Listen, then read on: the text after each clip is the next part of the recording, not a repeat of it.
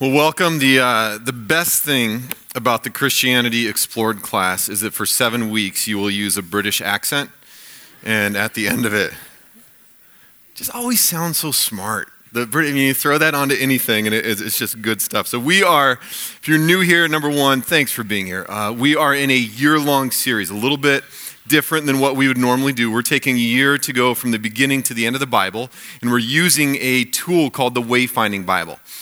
We encourage you to get one. If you can't, let us know. We want to get one for you.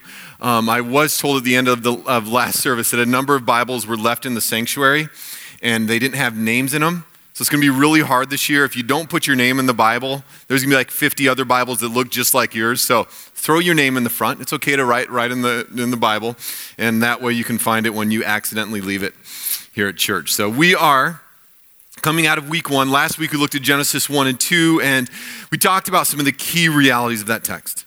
That at the core of it, it's about the Creator God. It's about the beginning of the story of God. That it talks about man and woman being made in the image of God, that they are supposed to reflect who God is to each other and to the creation around them. It's about community. I love this quote by Thomas Merton. He said this, he said, "Love is our true destiny. We do not find the meaning of life by ourselves. We find it with one another."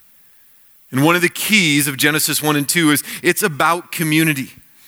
Creation happened because God the Father, Son, and Holy Spirit, that love flowed out into creation. And then as creation happens, it's all about community amongst the one another there.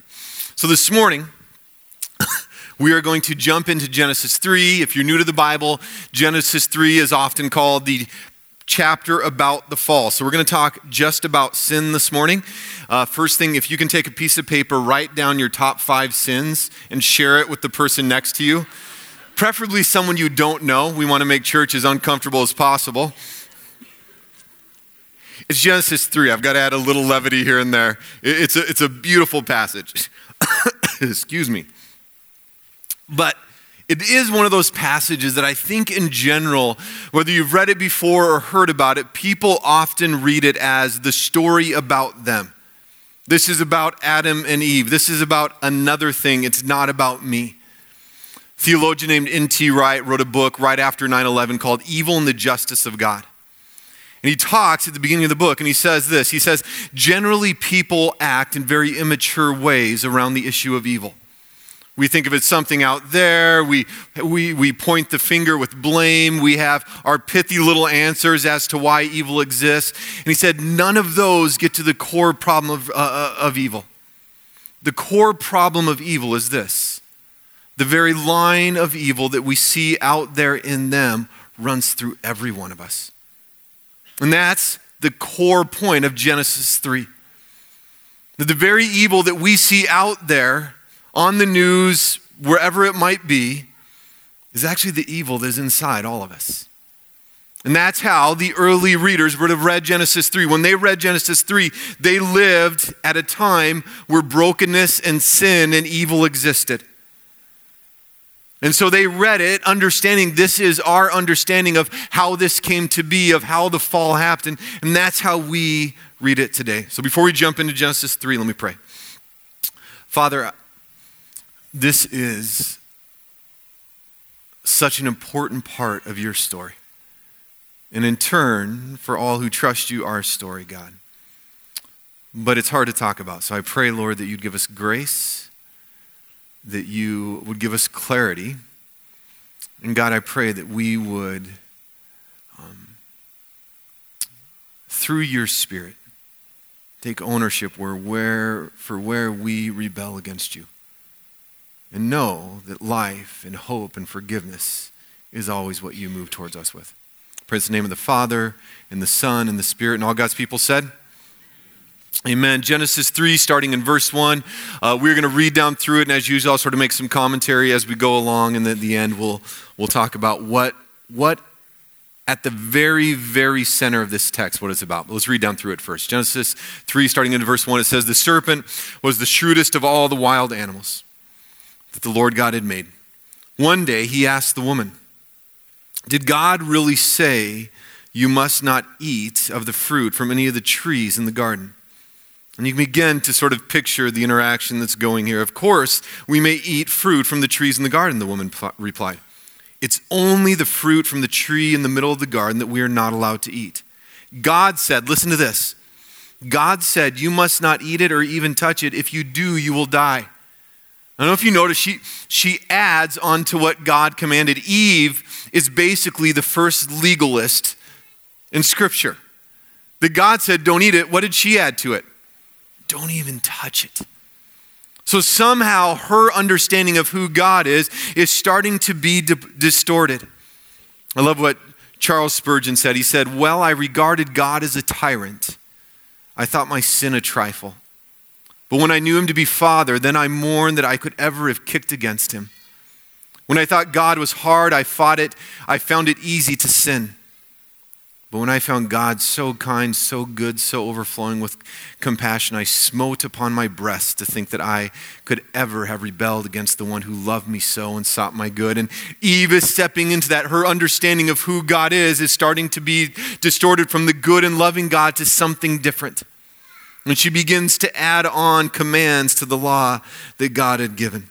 Verse 4, you won't die, the serpent replied to the woman. God knows that your eyes will be open as soon as you eat it and you'll be like God, knowing. And in this passage is very much about the idea of knowledge and wisdom. It sort of is the temptation that comes towards them, knowing both good and evil. Verse 6, the woman was convinced. She saw that the tree was beautiful and its fruit looked delicious. She wanted the wisdom it would give her. There's the temptation. Temptation is not just the fruit. The temptation is what the fruit is going to give her. So she took some of the fruit and ate it. And she gave some to her husband who was with her, and he ate it too. And we got to stop for a second, because it's by eating the fruit that this human couple is essentially saying, we know better than God. And that is going to get to the core of what this passage is all about, that we know better than God. The Hebrew word for knowledge is actually about experience. And so by eating the fruit, they are experiencing evil, separating their judgment, their moral judgment from God's. It's in the act of eating this fruit that a barrier is now put between them and God. That is the idea of death. At this moment, judgment, death enters in, the promise of what God had given them if they ate of it. At the moment, their eyes were open. And listen to some of the words here. At the moment their eyes were open, they suddenly felt shame at their nakedness. Chapter 2 ended saying they were naked and they felt no shame. Now they're naked and they feel shame. So they sewed fig leaves together to cover themselves. Some intriguing imagery here of that's what we do, right? When we sin and rebel against God, what is our first act? Cover up. What's my story? Verse 8. When the cool evening breezes were blowing, the man and his wife heard the Lord God walking about in the garden. So they hid from the Lord God among the trees. Then the Lord God called to the man, where are you? Verse 10, he replied, I heard you walking in the garden. So I hid. I was afraid because I was naked. It's intriguing that I was afraid. It's the same answer that Abraham gives in chapter 20. It's the same answer Isaac gives in chapter 26 of Genesis. Their guilt is obvious. Their guilt is obvious by the words they use. Think about them. I heard, I was afraid, I was naked, I hid, I ate. Verse 11. Who told you you were naked? The Lord God asked. Have you eaten from the fruit of the tree? Or have you eaten from the tree whose fruit I commanded you not to eat? And then this is so good. The man replied, guys, we're idiots. It was the woman you gave me who gave me the fruit, and I ate it. And it's just the blame game here gets so good. And that's basically been the problem of man since, right? We keep blaming the woman as though it's not our fault. Verse 13, then the Lord God asked the woman, what have you done? She blames the serpent. The serpent deceived me. She replied, that is why I ate. And you got to understand, at the end of verse 14, judgment has happened. At this point, judgment has happened. Death has entered in. We see in this interaction between God and Adam and Eve, we see that exactly what God said would happen has now happened. Their relationship with God is broken and distorted and fractured. The relationship amongst each other is broken and distorted and fractured. And so what comes now through the end of the chapter is the statement about reality. Because you sinned, and now because death has entered, here's what things are going to look like. Here's where the struggle is going to be. The Lord God said to the serpent, because you have done this, you are cursed more than all animals, domestic and wild. You will crawl on your belly, groveling in the dust as long as you live. And I will cause hostility between you and the woman, and between your offspring and her offspring. He will strike your head, and you will strike his heel. And if you know much of the New Testament, that's the exact same language of Jesus dying on the cross. What happens? That he crushes the head of the serpent. In his death and resurrection, life, God wins at the end of the day. Let's keep reading in verse 16. Then he said to the woman, I will sharpen the pain of your pregnancy. And in pain you will give birth, and you will desire to control your husband, but he will rule over you. And think about this for a second. The mutuality that we talked about last week in chapter 2, where man and woman were together, relating to God, relating to each other, caring for God's creation, it was good. It was a mutual relationship. And now the statement on reality, because sin has entered in and because death is now present, is your relationship will essentially be a power struggle for all of time. And if we're really honest, any of you who are married, you understand that is on some level one of the base challenges we have in marriage. It's the power struggle. And so God makes a statement that this is going to be it. And it's not that it can't get better. We know that redemptively, you think of the pain of childbirth, how it was when this happened and how it is now is a little better, right? They didn't have some of the drugs that you women are able to have now. Things have improved a little bit. But God is making a statement, because death has entered in, because you sinned, these are going to be some of the challenges that you enter into. To the man, he said, since you listened to your wife and ate from the tree whose fruit I commanded you not to eat, the ground is cursed because of you. All your life you will struggle to scratch a living from it. It will grow thorns and thistles for you. You will eat of its grains. By the sweat of your brow you will have food to eat until you return to the ground from which you were made. For you were made from dust, and to dust you will return. Marriage relationships, birth, labor, not everybody for all of time is going to be a farmer, but it's going to be different. You're going to care for God's creation in a different way. It's going to be more challenging. And again, redemptively, this looks a little different. For the handful of you that are even in this room and you are farmers, it's not quite as bad as said here, right? But we know the challenge is still the challenge. That in chapters 1 and 2, when they were tending and caring for the garden, it was good. And now work is not quite what it was intended to be. Verse 20. Then the man, Adam, named his wife Eve, because she'd be the mother of all who live. In verse 21, circle, underline this. I think in chapter 3, as much as it's about the fall, as much as it seems heavy, it's full of grace. It's full of the grace of God. But it's probably most clear in verse 21. And the Lord God made clothing from animal skins for Adam and his wife. You've sinned. You've rebelled. You feel shame. And I will move toward you with grace and help the interaction between the two of you become better. Then verse 22. Then the Lord God said, look, the human beings have become like us, knowing both good and evil. What if they reach out and take fruit from the tree of life? We talked about the tree of life last week. That's referred to also in Revelation, and eat it. Then they will live forever. So the Lord God banished them from the Garden of Eden. And he sent Adam out to cultivate the ground from which he'd been made. After sending them out, the Lord God stationed mighty cherubim to the east of the Garden of Eden, and he placed a flaming sword that flashed back and forth to guard the way to the tree of life. For those who originally read this text, and for us, Genesis 3 is about sin and temptation. It is completely about our sin and our temptation. If you think about the idea of temptation in Genesis 3 and what temptation is for us, temptation is the surface. Temptation is where we are tempted to lust, we're tempted with greed, we're tempted with self-pity or defensiveness or gossip. And the temptation, that fruit, and maybe what the fruit represents, what we tend to think when we're giving into it is that thing will provide us the meaning that we are created for. And what we always find out, I believe with all that I am, what we always find out when we fall to that temptation, we yield to it, it never satisfies. It never satisfies. I think if you look at Genesis 3, the core sin of this chapter is unbelief. It's unbelief. It's not the fruit.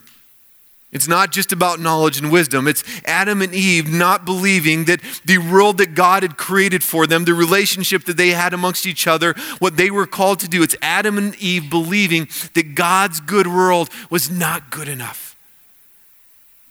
And that somehow when they placed their faith in themselves, that they now could become better rulers than God was. That their wisdom was better than God. It's unbelief. C.S. Lewis, and this is a little bit of a long reading, but it's fabulous, says this. He says, "No man knows how bad he is till he's tried very hard to be good. A silly idea is current that good people do not know what temptation means. This is an obvious lie. Only those who try to resist temptation know how strong it is. After all, you find the strength of the German army by fighting against it, not giving in. You find the strength of the wind by trying to walk against it, not by lying down. A man who gives in to temptation after 5 minutes simply does not know what it would have been like an hour later. This is why bad people, in one sense, know very little about badness. They've lived a sheltered life by always giving in.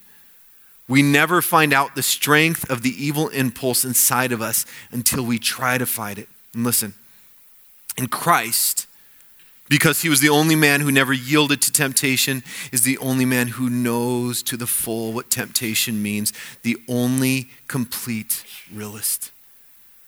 We said in week 1 that what we're going to find throughout the Old Testament is always points us towards Jesus Christ. And a conversation about temptation points us directly to Jesus Christ. Jesus Christ was fully God, fully man, come to live among us, come to walk among us. Same imagery as Genesis 3. That God comes again to walk among his creation. And the New Testament says that Jesus was tempted in every way and yet didn't give in. And so as we talk about temptation, as we think about our unbelief, it drives us directly towards Jesus Christ, the one who faced temptation and didn't sin. And our only hope as fallen and broken people is to fully believe and trust the one who was tempted and didn't sin.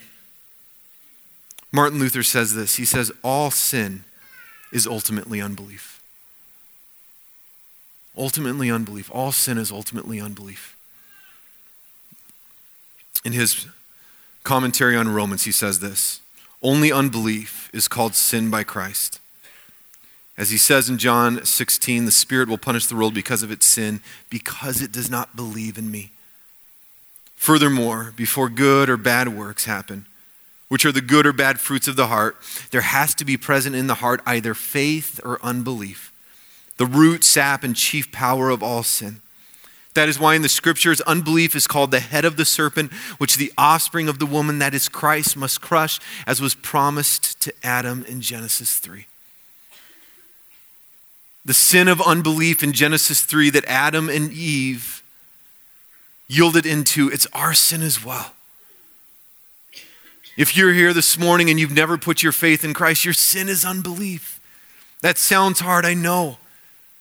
But for those of us who have put our faith and trust in Jesus Christ, we also know that day in, day out, my chief sin is unbelief.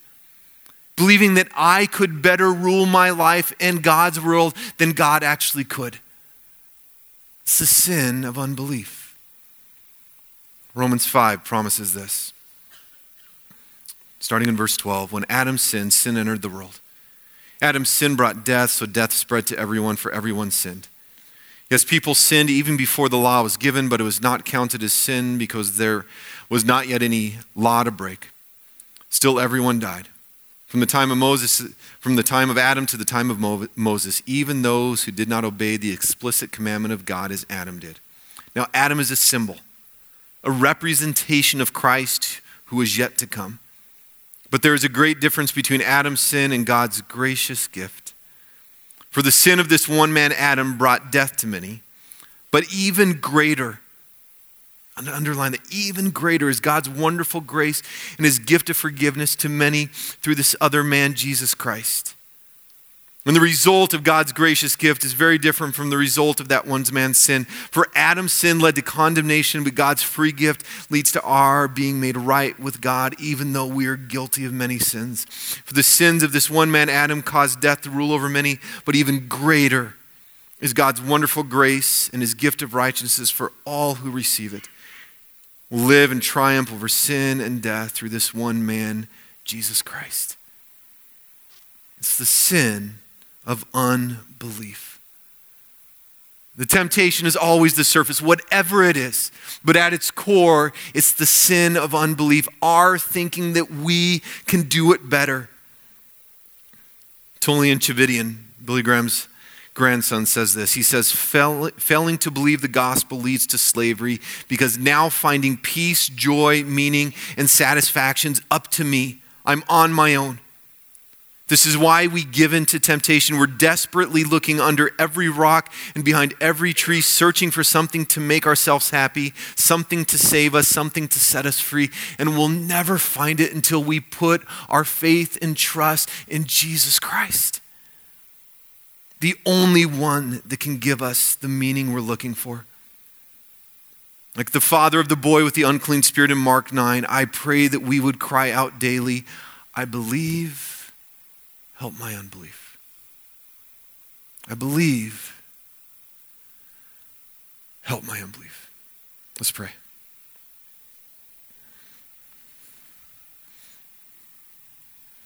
God, Genesis 3 is our story. For all have sinned and fall short of the glory of God. Whew. And so, God, for anyone in this room who has not put their faith in a loving God that came and died and rose again, God, I pray that they would do that. And then for all of us on the journey of following you, God, we pray, we believe, help our unbelief. Right now, this afternoon, this evening, on Tuesday morning, on Friday afternoon, we believe, help our unbelief. Pray this in your name and to your glory. Amen. We want to do something a little different as we close things out this morning. Genesis 1 and 2. In God's good creation, it sort of has three levels to it. That man and woman actually get to walk with God. Things are good and beautiful. God talks with them. The relationship between man and woman is really good too. Community is what it's supposed to be. Whatever that means, however it looked, it's good. And then they were caring for God's good creation with God. Things were right.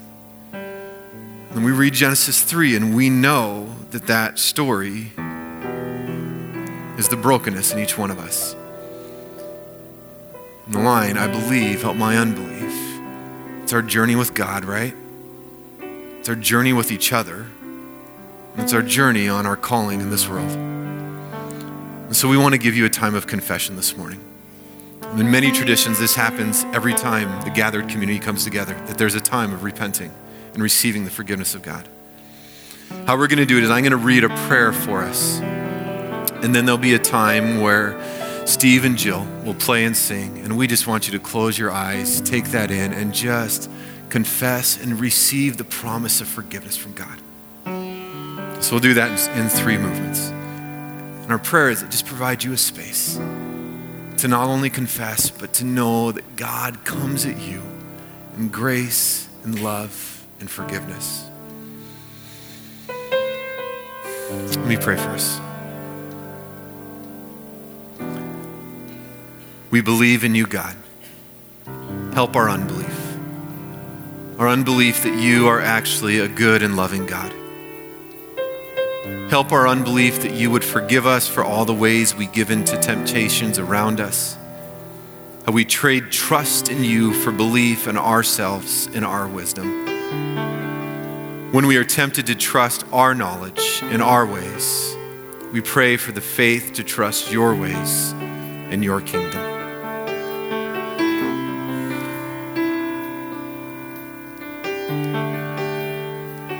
You never change. You are the God you say you are. When I'm afraid, you come and still my beating heart. You stay the same. When hope is just a distant thought, you take my pain and you lead me to the cross. What a love is this, that you gave your life for me and made a way for me to know you. And I confess you're always enough for me. You're all I need. We believe in you, God. Help our unbelief. Our unbelief not only causes our relationship with you to become distorted, but we do the same with each other. Help us to believe in one another. Help us to live out your way in our relationships. The way of love, of forgiveness, of healing and belief.